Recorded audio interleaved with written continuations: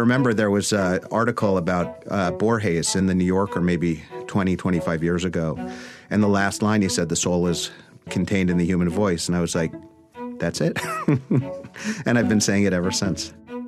This hour, I get to have a conversation about the art of listening and the impact of stories with one of my media comrades and heroes, David Isay. You may have heard snippets from StoryCorps, the project he founded on NPR. But radio pieces are just the tip of the iceberg.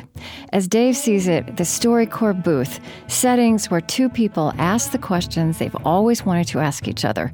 These are sacred spaces. Listening, he's learned, is an act of love. And eliciting and capturing our stories is a way of insisting that every life matters. I'm Krista Tippett, and this is On Being. David Isay is the creator and president of StoryCorps. He's also won a MacArthur Genius Grant and more recently, the TED Prize.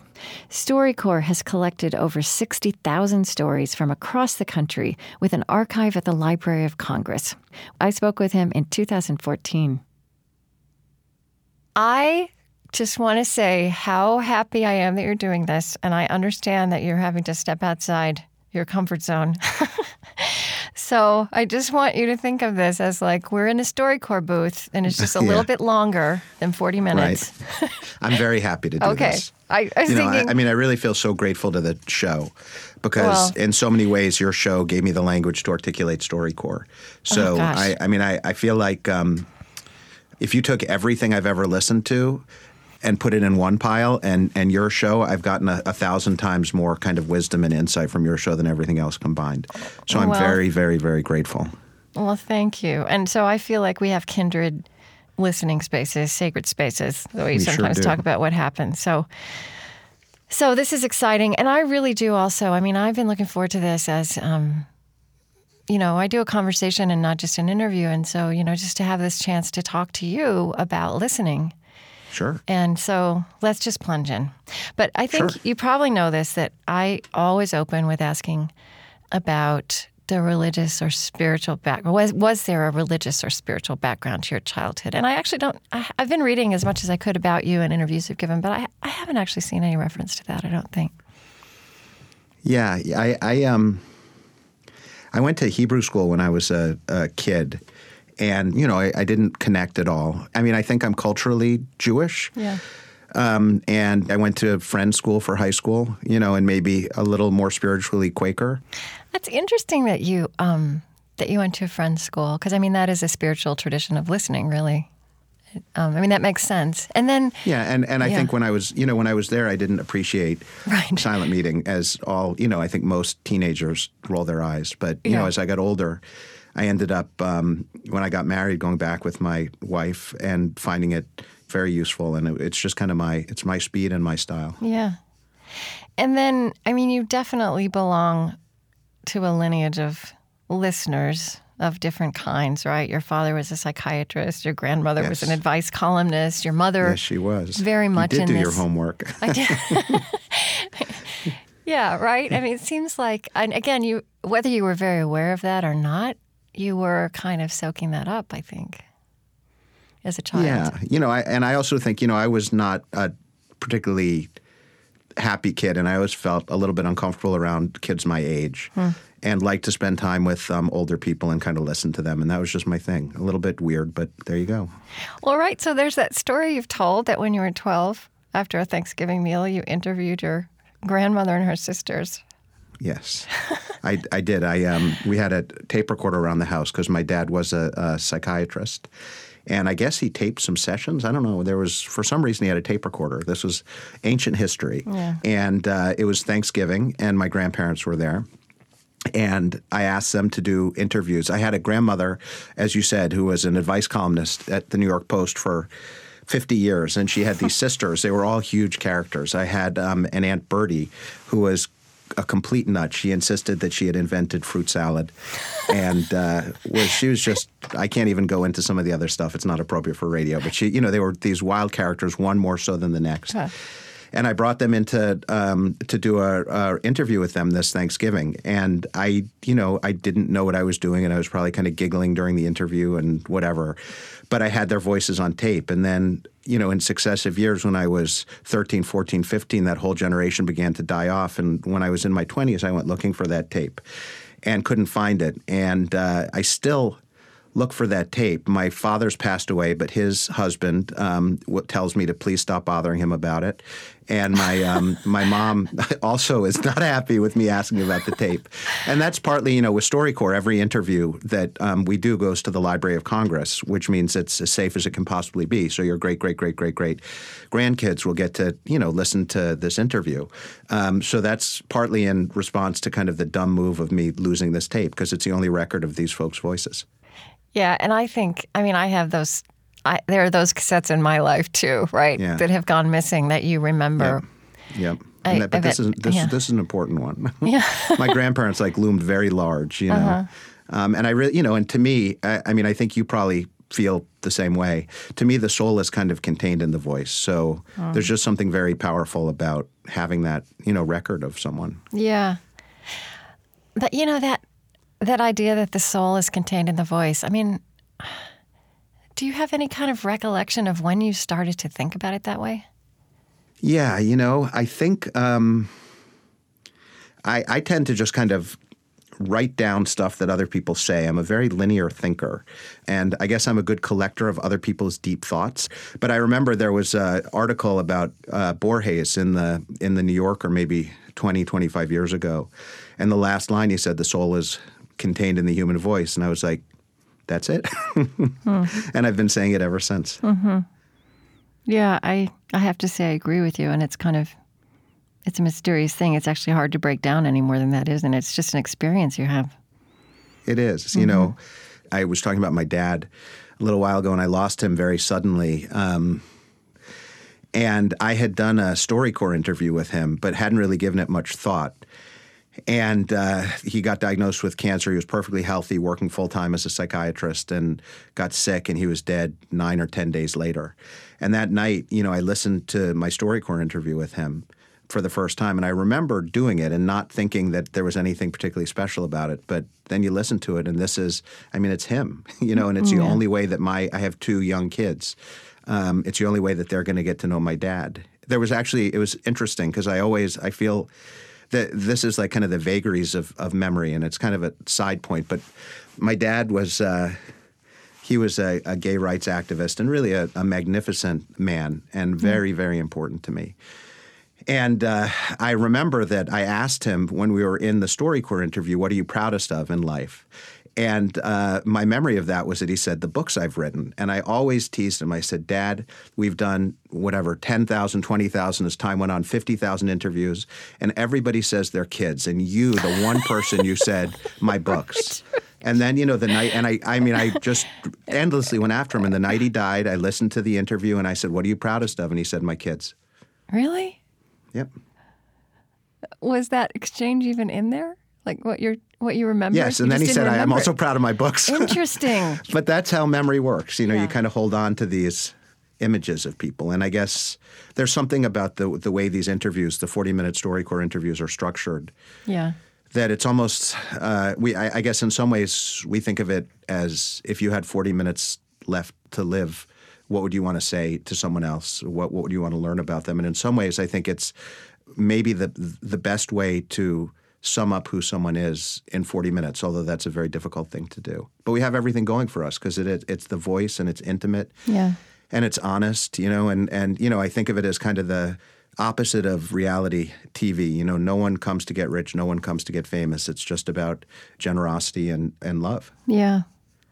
So we'll keep talking about all of that. I do want to note that you first got into creating documentaries when you were right in your early 20s, is that right? Right at the beginning of your... Right, radio documentaries, right out of college. Which on the surface sounds different, but then when I really look at all the things you did, I think most, if not all of your documentaries start with you handing the cassette recorder to other people who then, right? And so the documentary, it takes this form. And your first one, started with one story, one couple, and a tape recorder, 1987.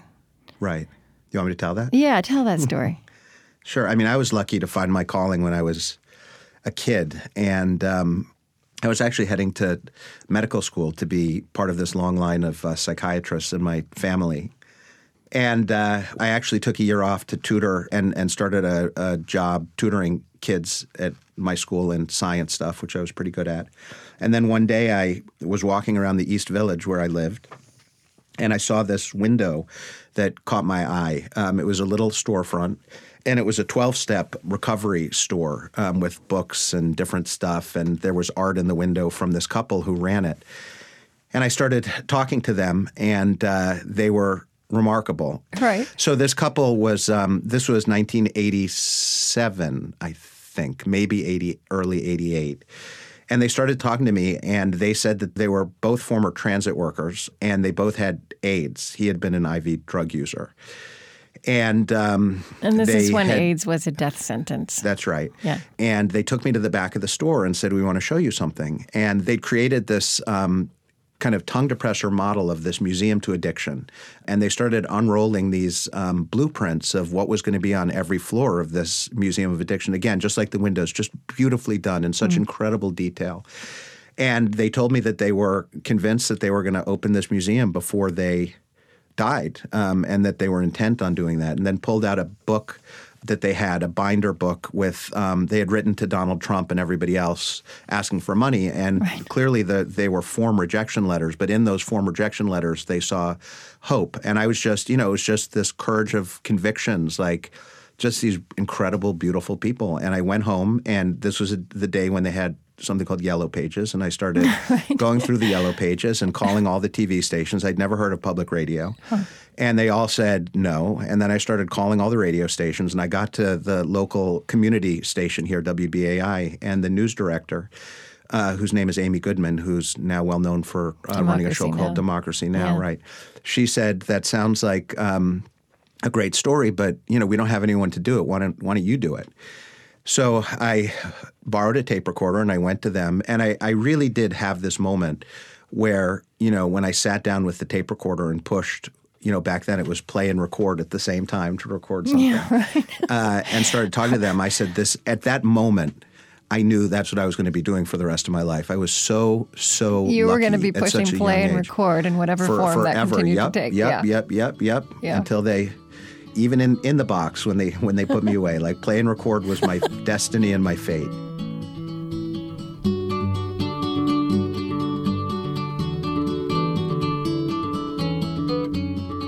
I'm Krista Tippett, and this is On Being. Today with StoryCorps founder David Isay, exploring his passion for collecting the voices of ordinary people.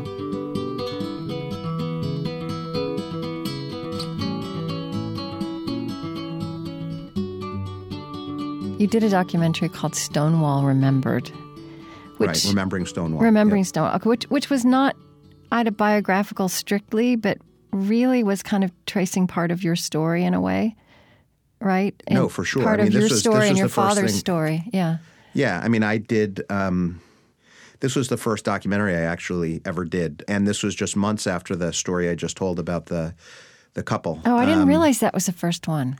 Oh, yeah. No. And it was just about the same time that I had met the couple that I had discovered that my dad was gay. And you were, so you're in your early 20s and you hadn't known before? 21 or 22, no. Yeah. No, I mean, he was, and your parents were married, right? They were, yeah. And I knew that he was, an activist and talked about gay rights. And I had just assumed that this was part of, he was always someone who fought for kind of the underdogs and was very intent on making sure that everybody was treated with dignity. So I thought that was just kind of part of that. And it really didn't occur to me that he was gay. But I did find out by accident that year, just probably around the same month that I did that recording. And I was, it was hard for me because it was a really kind of shook everything. It shakes the foundations of your family identity. Yeah.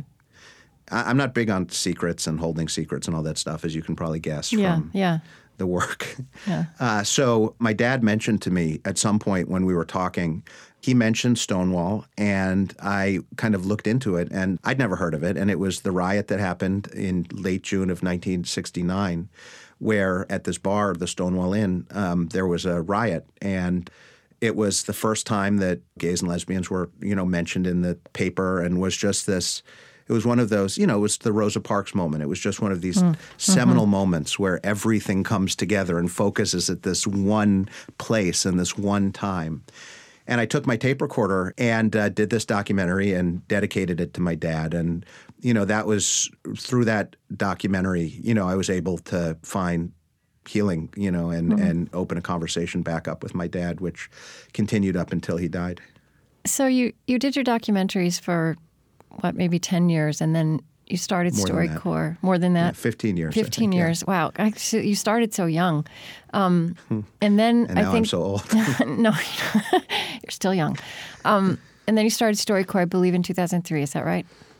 Mm-hmm. And so tell me, how would you start to say what you had learned about listening that made you want to create StoryCorps? Well, I thought of and still think of StoryCorps as kind of the it's kind of the opposite of the documentary work that I used to do. And I did a lot of stories that were in places where people's voices weren't heard. Yeah. And I'd come to believe that for these folks, the act of being listened to was far more important than being in the documentary itself, and could be transformative in people's lives because no one had actually ever listened to them. So the idea of StoryCorps was to take documentary and turn it on its head and say what this is about, and it is what it's about and continues to be about, is giving the people the chance to have these conversations and be listened to.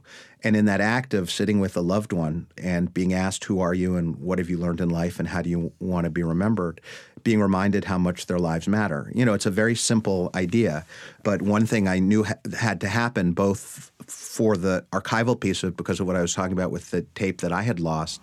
Those tapes would never be lost.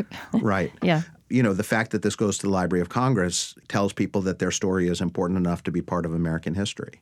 Right. And, I hear all the time, every day from people saying that the 40 minutes they spent in one of our booths is, among the most important 40 minutes of their lives, which is something I hadn't expected, but I guess I'm not terribly surprised.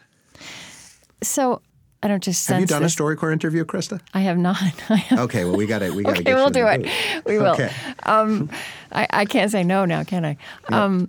So I don't just, I was going to say I sense, but I don't just sense it, I know it. Like as I'm out in the world talking, people are so hungry for the knowledge of how to create these spaces, right? To create spaces for listening and for even hearing their own voices.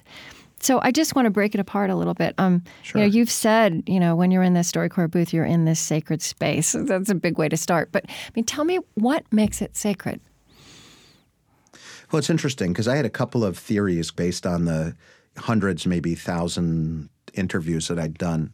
And one was that you needed the sacred space to do the interview in. So, we created this booth where the lights are low and you well know what happens when you walk into a recording studio.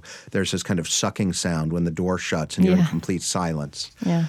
And so we built our booths that way to be these very kind of peaceful, comfortable places.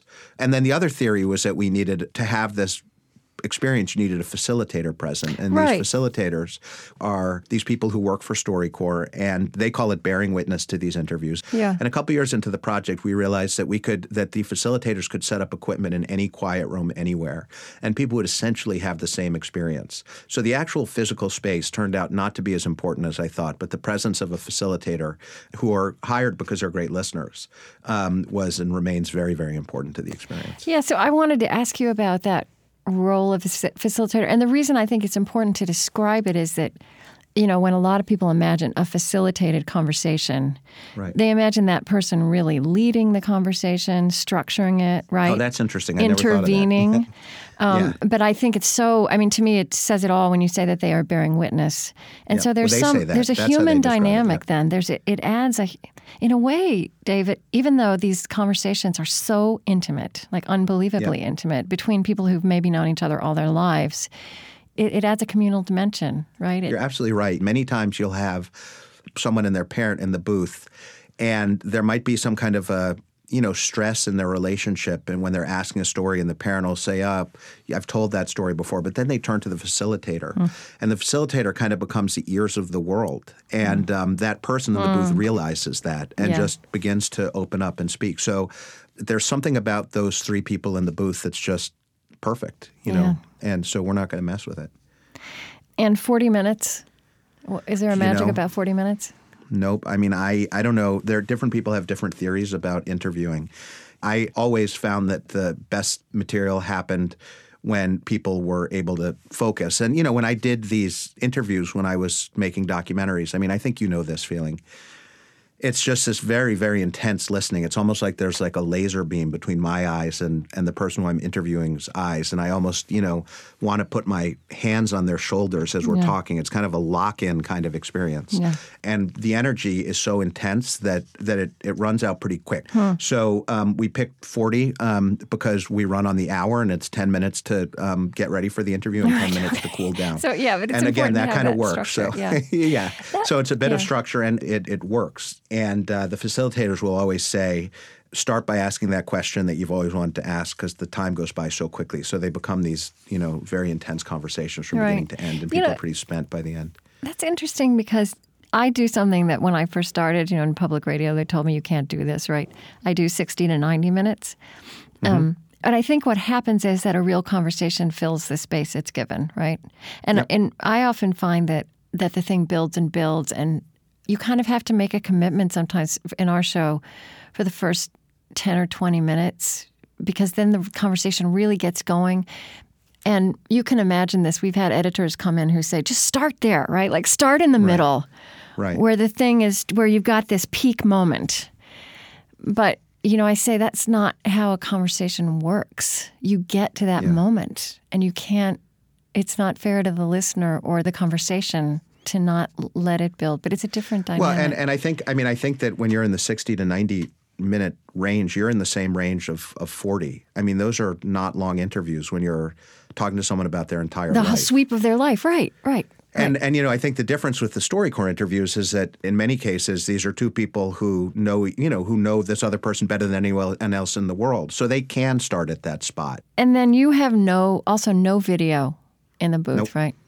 So tell me in your words why that's important. It's it goes back to a bunch of things we've been talking about. I mean, the voice, to me, the power of this thing is the voice.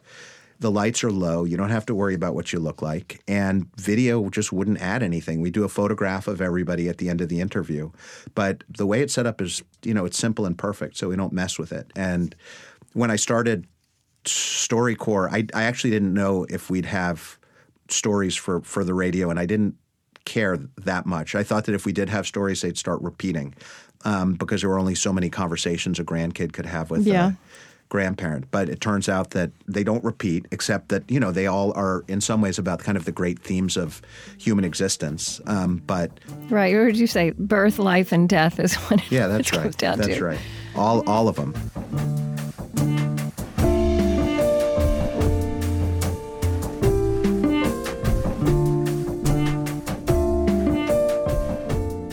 You can listen again and share this conversation with David Isay through our website, onbeing.org. I'm Krista Tippett. On Being continues in a moment.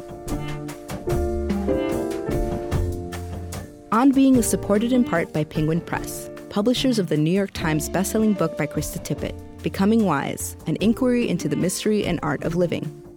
The Washington Post says, Becoming Wise challenges all forms of dogma, in science, politics, and philosophy, as well as religion, and it affirms the holiness of the body and the glory of the inquiring mind. Available now wherever books are sold.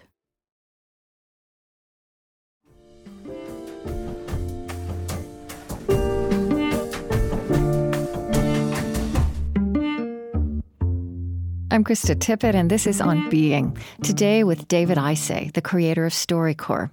We're talking about our shared love of listening and the importance of creating spaces to tell our stories to each other. You may have heard StoryCorps vignettes on NPR, short edited versions of 40-minute conversations between two people who know each other intimately. This oral history project travels the country and has collected over 60,000 stories with an archive at the Library of Congress. one criticism sometimes of StoryCorps on NPR of the radio pieces is that they're kind of emotionally manipulative. I mean, they just take you into this deep dive of, it makes you cry in a number of seconds. I don't think of it that way. I mean, I think what's happening, I hope, is that when people hear these stories, they're walking in the footsteps of someone who they, almost by definition, they thought was very different than themselves. But I think that these are. Sorry, that was a telephone unexcusable. I thought I had turned that off. Hold on, let me try this again. Okay. So, I forgive you. Thank you. Okay. So you said the StoryCorps booth is like a confessional, and you're absolved of your sin here. Thank you. I appreciate that. Okay. I think there's nothing about these. You're not watching these people from the outside, and I think that most of them aren't sad. People get emotional when they hear StoryCorps stories, and from what I can tell, it's because they're authentic when we're surrounded by so much stuff that's not, and they're generous, and you're hearing about regular people living lives of generosity and often courage and decency, and you're kind of showing us this path, and Right. when you hear those kind of stories, you're kind of walking on holy ground. And I think that's why people get emotional when they hear them. And I think that for some people, getting emotional makes them uncomfortable. And the criticism may come from there. I guess what also occurred to me when I was getting ready to talk to you is that what you can't do, but in boiling even 40 minutes down, I mean, 40 minutes is not a long time, but in your story, you talked about secrets, right? And every family has secrets. And secrets are painful. And your mother has actually written a lot about this. I mean, she works with this. And so what we all know is that if you sat down for 40 minutes and had a true conversation about birth, life, and death with the people you know best, there are going to be hard things in that 40 minutes also. Possibly redemptive at the same time. I mean, I think that's what you do. You create a space in which the hardness and the redemption are there together. But I think maybe that is what cannot be condensed into 2 minutes or 3 minutes or 5 minutes. And so, well, it's, as you're speaking, it reminds me of something. I've taken a lot from the different people you've had on your show, and I carry around me whenever I give a speech a little thing that I read beforehand that kind of reminds me about what it is and why we're doing it. And one of the people on your show, I think it might have been Rachel Naomi Remen. Rachel Naomi Remen, yes. Yeah. Listening generously. Yep. Yeah. She said that the keepers of wisdom in our culture are the people who have experienced the most difficult things in their lives, and the view from the edge of life is much clearer than the view that most of us have. And, I think that we're in the kind of wisdom business, and what we're trying to do every week is, let people learn from someone else about what the lessons they've learned in life. And a lot of times it comes out of, difficult circumstances. Yeah, yeah. You make this equation. Listening is an act of love. And I just wonder if you would talk about that a little bit.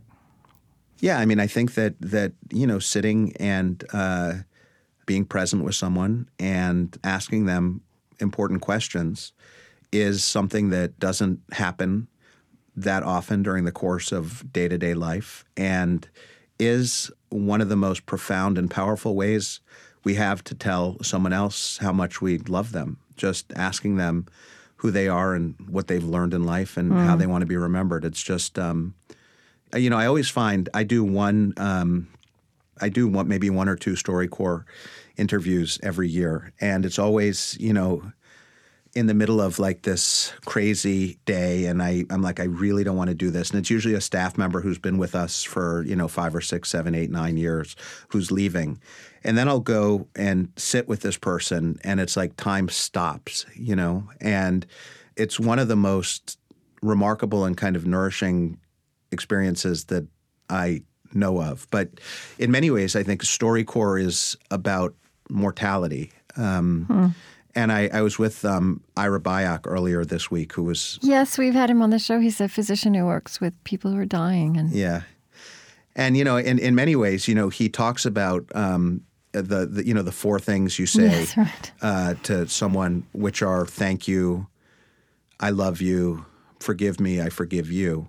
And that's something that he talks about as being a conversation people want to have before you die. Yeah, In some ways, I think what's happening in StoryCorps is that you have the opportunity to have that conversation, now. I mean, we're all dying, I guess. Right, right. I don't know if you experience this too. I said this a minute ago a little bit, but I'll say it again. I feel like there's this, it's kind of like we're remembering that we're listening creatures. But the way we set up our culture in the last period, doesn't actually make space. That listening is kind of an everyday art, and it's a social technology. But we almost have to put lofty language around it like that. to you have to create StoryCorps, right? I don't know. I'm not really asking a question. I'm just thinking out loud. I don't know. It makes me think. All of us are capable of this. I mean, that's part of what I had thought that with StoryCorps, I had wondered whether, people on the interviewing side were going to be able to do it. And everybody is able to do it. StoryCorps was created the same year as Facebook. And in some ways, it's – and I do, think that there's something I can't put my finger on. We've kind of been talking about this earlier, but I think listening to these stories or participating that, I don't know, it brings you in.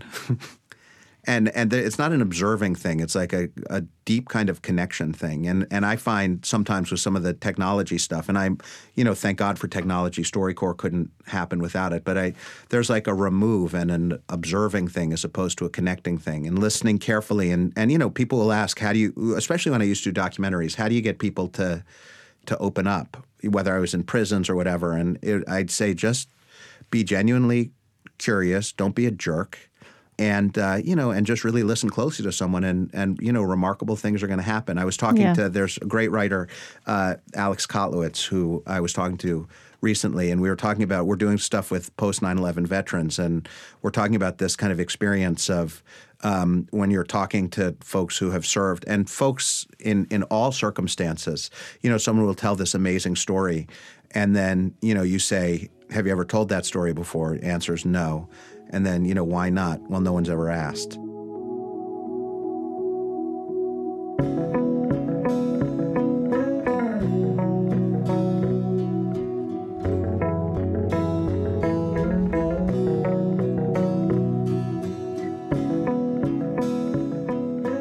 Is there an opening question? Doesn't StoryCorps have a list of suggested questions, or is there Right. Yeah, so we have the 10 most popular questions. Yeah. And then we have like many, many others that people can choose from depending on who they're interviewing. And also, fill in the blanks that people can ask. And, the 10 most popular questions are the, big life questions that we talked about before. How do you want to be remembered, and that sort of stuff. And again, it goes back to this idea that the microphone gives you the license to have these conversations that you don't normally get to have. Yeah, and so also, people as you jump say, in with difficult questions. that you have people together who already have an intimate bond, and Right. So they don't have to get there. So they can. That's right. You can really plunge into those questions. I mean, can I ask you, when you interviewed your father, what questions you brought into that? The things you always wanted to ask? Yeah, no, I mean, I think I spent a lot of time talking about his childhood, because that was something that he told us about a lot when we were growing up. And I wanted to find out some stuff about who his, parents were, and try and get that down. And then, some of the, bigger questions, like the how do you want to be remembered sort of questions as well. People ask me why I always start with this, some version of the question about the spiritual or religious background of someone's childhood. It's funny. I listened to the show, and I never realized that. I guess you well, do. You don't always hear you it. include because it on every show? Well, we have, No. you know what? Interestingly, this was one of the things in the beginning. It didn't feel like NPR to me, right? So we used to edit it. You used to not hear it.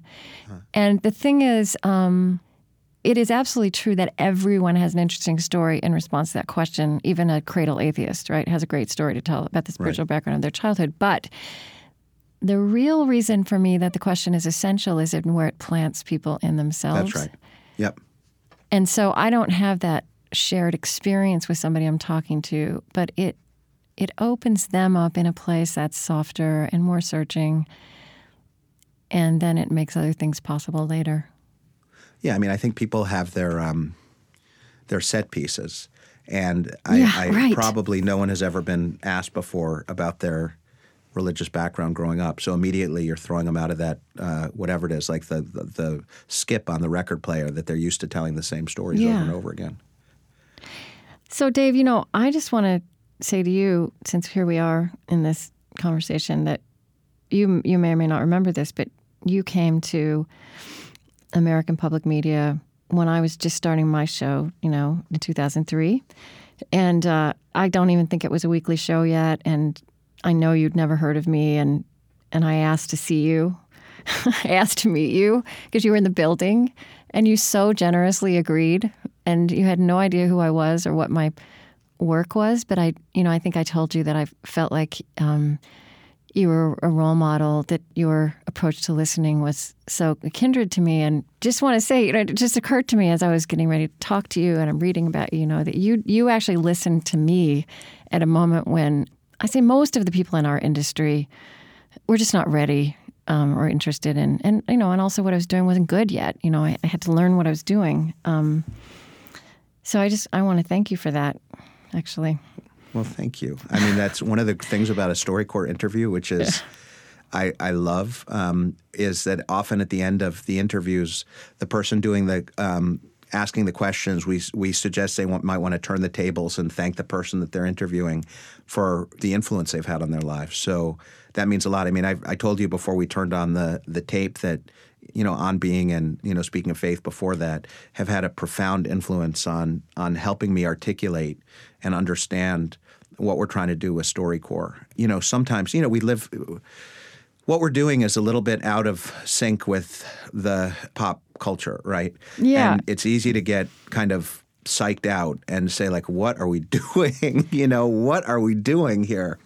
But, I think that out of syncness feels important to me to dwell with. I mean, just a minute ago, I love this, that StoryCorps started the same year as Facebook. And right. And I also think that when I talk about how there's kind of a cultural awakening in this sphere, there are a lot of related phenomena, although many of them are quite different. I mean, Facebook is related in a way. We are reaching out to each other. TED Talks, right? But the growth of those things is spurred by some of the same impulses, that we are actually of interest to each other. But those things don't require the commitment. You've said before that, what I'm looking for is poetry on the margins.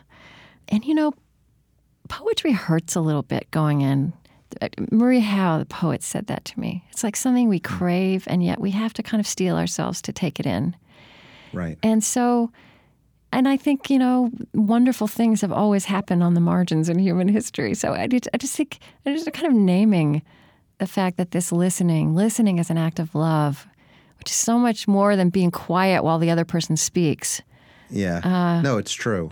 And it is out of sync. I was, when I'm just looking at, you had Walter Brueggemann, yes, who said, our culture is organized against history.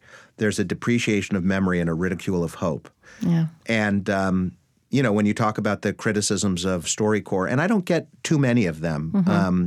But again, I feel like it's a little out of step with the culture, but this is what we should be doing. We just got to keep going. And I'm sure you've had that feeling as well. Yeah, absolutely. I wondered if you've ever heard this quote of Dietrich Bonhoeffer. Do you know who he is? Who's a Oh, yeah, of course. Yeah, it was a German theologian. Yeah. He died in a Nazi prison. Have you ever heard him on Listening from his book Life Together? No, but I'm going to have to write this down. Oh, well, I can send it to you. But I love this quote. It's like one of my favorite. It's my favorite words in the annals of theology on listening. And then I just thought how fun it would be to read it to you. So I'm just going to read you parts of it. It's kind of a long section, but and Bonhoeffer thought so hard and deeply about. This was his book, Life Together, about Christian community, about human community. So he says, the first service that one owes to others in the fellowship consists in listening to them. Just as love of God begins with listening to his word, so the beginning of love for the brethren is learning to listen to them. It is God's love for us that he not only gives us his word, but also lends us his ear. He says, Christians, especially ministers, so often think that they must always contribute something when they're in the company of others, that this is the one service they have to render. They forget that listening can be a greater service than speaking. Many people are looking for an ear that will listen. He who can no longer listen to his brother will soon be no longer listening to God either. This is the beginning of the death of the spiritual life. Isn't that great stuff? Beautiful. Beautiful. Yeah. You know, that first time we met, and I do remember that, you said, I think you should read, and I guess I might have just been starting to create StoryCorps. You said you should read Parker Palmer. Yes, the Quaker author, right? Yep, which I did, and that was an influence as well. You know, I think of, there's that quote, and again, I don't know if this is an apocryphal story or not, but there's the story about Dan Rather interviewing Mother Teresa, and he asked her what she said during her prayers, and she said, I listen. Rather then said, well, then what does God say to you? And she said, he listens. Really? I'm so glad you told me that. I've never heard that before. There's one quote I can give back to you.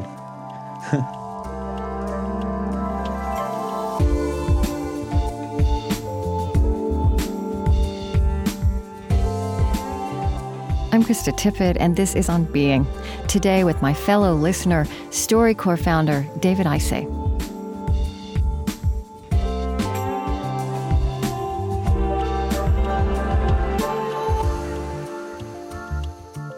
That title of Parker Palmer's book, Let Your Life Speak, Yep. also, could be a mission statement for you or me. I mean, to say that StoryCorps, or that this work of listening is about every life mattering. And I know it's obvious to you, and I know you're living it. It's just not actually a sentence that, when you say it, I think everybody who's listening is, oh yeah, it makes sense. It's something we may know, but we don't know how to articulate. Or well, live. That's it. That's StoryCorps in a nutshell. Every life matters. Yeah. But the funny thing is that other than interviewing people, I can be a really terrible listener. Really? I mean, the worst. Okay, I am impatient. This is the confessional aspect of our StoryCorps, of our booth experience here. Yeah, I am just a terrible listener. Are you really? But yes. Would your children say that? No, but my wife would. And the people who I, at times I can be a great listener, but it takes a lot of focus and energy, and all of us have our moments, and I'm impatient. But again, what StoryCorps does is it forces you back into this space where you can kind of find your highest self. And this is probably why it's another very simple reason that listening is not something that we do all the time. It's work. It's a commitment. But again, to all the people out there who I run into who say, we want to make room for listening, it's something we have to start practicing more, right? Yep. It's just something and it's something you just never regret. You never regret. It's like, all this, it's, when you're talking about this kind of social media stuff, and it's nourishing as opposed to being depleting. And I find that there's so much out there that we're all addicted to in the kind of content and other stuff that we, encounter, or many of us are addicted to. There are some lucky people who aren't. But all that stuff just feels like it chips away at you a little bit. And what I hope happens with StoryCorps, and certainly happens with your show, is that it's additive as opposed to kind of taking something away, that it nourishes who you are. Mm-hmm. Right. And in a way, by creating structures, creating a booth, or creating a project, or whatever else other people can create, where they live, you send some courage out, right, for people to walk into that experience that they may want, but that requires something of us. No, and it does take courage, and when we have booths in cities, they're always full, but there aren't, huge waiting lists. And when we have a mobile booth that pulls into a town, we can have hundreds and hundreds, maybe more people on a waiting list 2 seconds after reservations open. And I think that's because people know that this booth is only there for 6 weeks and they got to get in. And that kind of creates this kind of tension as opposed to when something's kind of in your town, and it's very easy to say, because you're dealing with hard stuff and you're dealing with mortality and you're dealing with connection, it's easy to say, I can do it next week. I can do it next week. I can do it next week. So that's something that we see. Well, are there tools? Are there things you've learned through StoryCorps that that do make you a better listener, even though you say you're constitutionally not inclined that way? That make me a better listener? Yeah. Or, things you know, tricks. Like if you ever catch yourself just being a human being and not the head of StoryCorps. Yeah. No, I mean, I think you know when you're listening carefully and when you're not. It's that, I mean, we've kind of come back to this a couple of times. It's like when you're locked into another human being. Either you're locked in or you're not. And I was an equally bad listener before starting StoryCorps, but also did, very, very intense interviews with people. Yeah.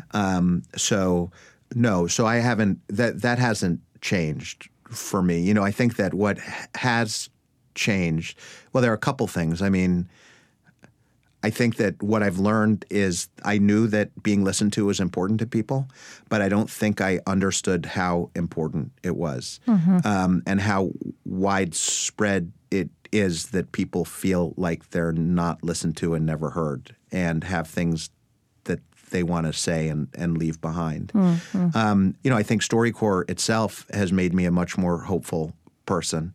It's made me much more hopeful about people, and much more committed to the idea that we focus so much on what a very, very, very, very, very, very, very few people have to say, and that we would be such a better and stronger country if we kind of widen that out and listen to what the rest of us have to say and have learned in life.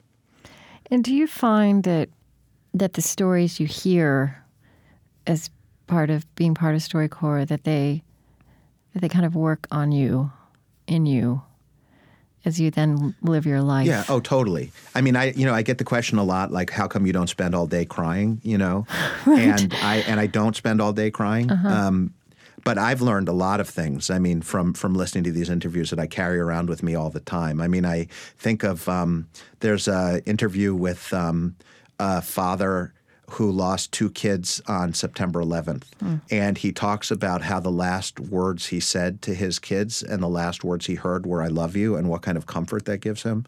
And you can bet that I say "I love you" many times every day. I think that there are very, very simple lessons that run through these stories that have completely shaped my life and the way that I live it. That's wonderful. Well, Dave, you say that your gift is collecting other people's deep thoughts, and that's certainly true. But you have so many deep thoughts of your own, and I'm really grateful to you for sitting down with me, and I'm really excited to put this on the air. Well, thank you. This was really fun. Okay. Anyway, I wrote a note great. to myself. I wrote just surrender on the top of the thing good. today. So. Okay, well, you did. Congratulations. I think you thank you. accomplished that.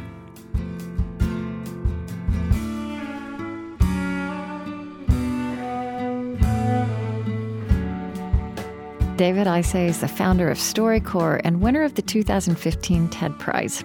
He's just released a new StoryCorps book titled Callings, The Purpose and Passion of Work. StoryCorps' archives are held at the American Folk Life Center at the Library of Congress. In addition to their recording booths, and as part of the TED Prize, StoryCorps has created an app that allows users anywhere to record and upload their personal interviews directly to a digital archive. And here's an excerpt David Isay edited and shared with us from the StoryCorps interview he did with his late father, Richard Isay. What was the happiest moment of your life? When I think I was about 11 years old, and my mother came after me with a hairbrush and chased me around the bed, and I held her arms, and she couldn't hit me anymore. Are you serious? Yeah. Is that the happiest moment of your life? I think I am happier now than I've ever been in my life. So it's happiness is a continuing process. What do you think is the most important thing that you've accomplished in your life? What are you proudest of? Very proud of you kids. I am very proud of the work I've done. And I am proud of being able to turn my life around and make it into a happy and good one. You think about dying? All the time. Are you scared of dying? No, I think about, well, I don't want to be infirm. I think about not having good times with Gordon anymore. It's more an absence of that. You think I was a good father? I think you were a good father. You're still a good father.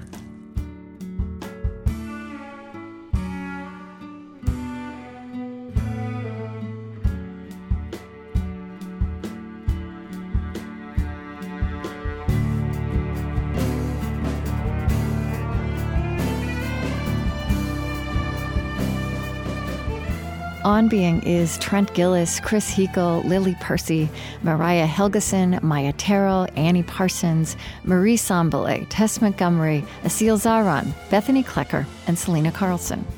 Our major funding partners are the Ford Foundation, working with visionaries on the front lines of social change worldwide at fordfoundation.org.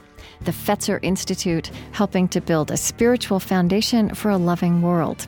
Find them at fetzer.org. Calliopeia Foundation, contributing to organizations that weave reverence, reciprocity, and resilience into the fabric of modern life.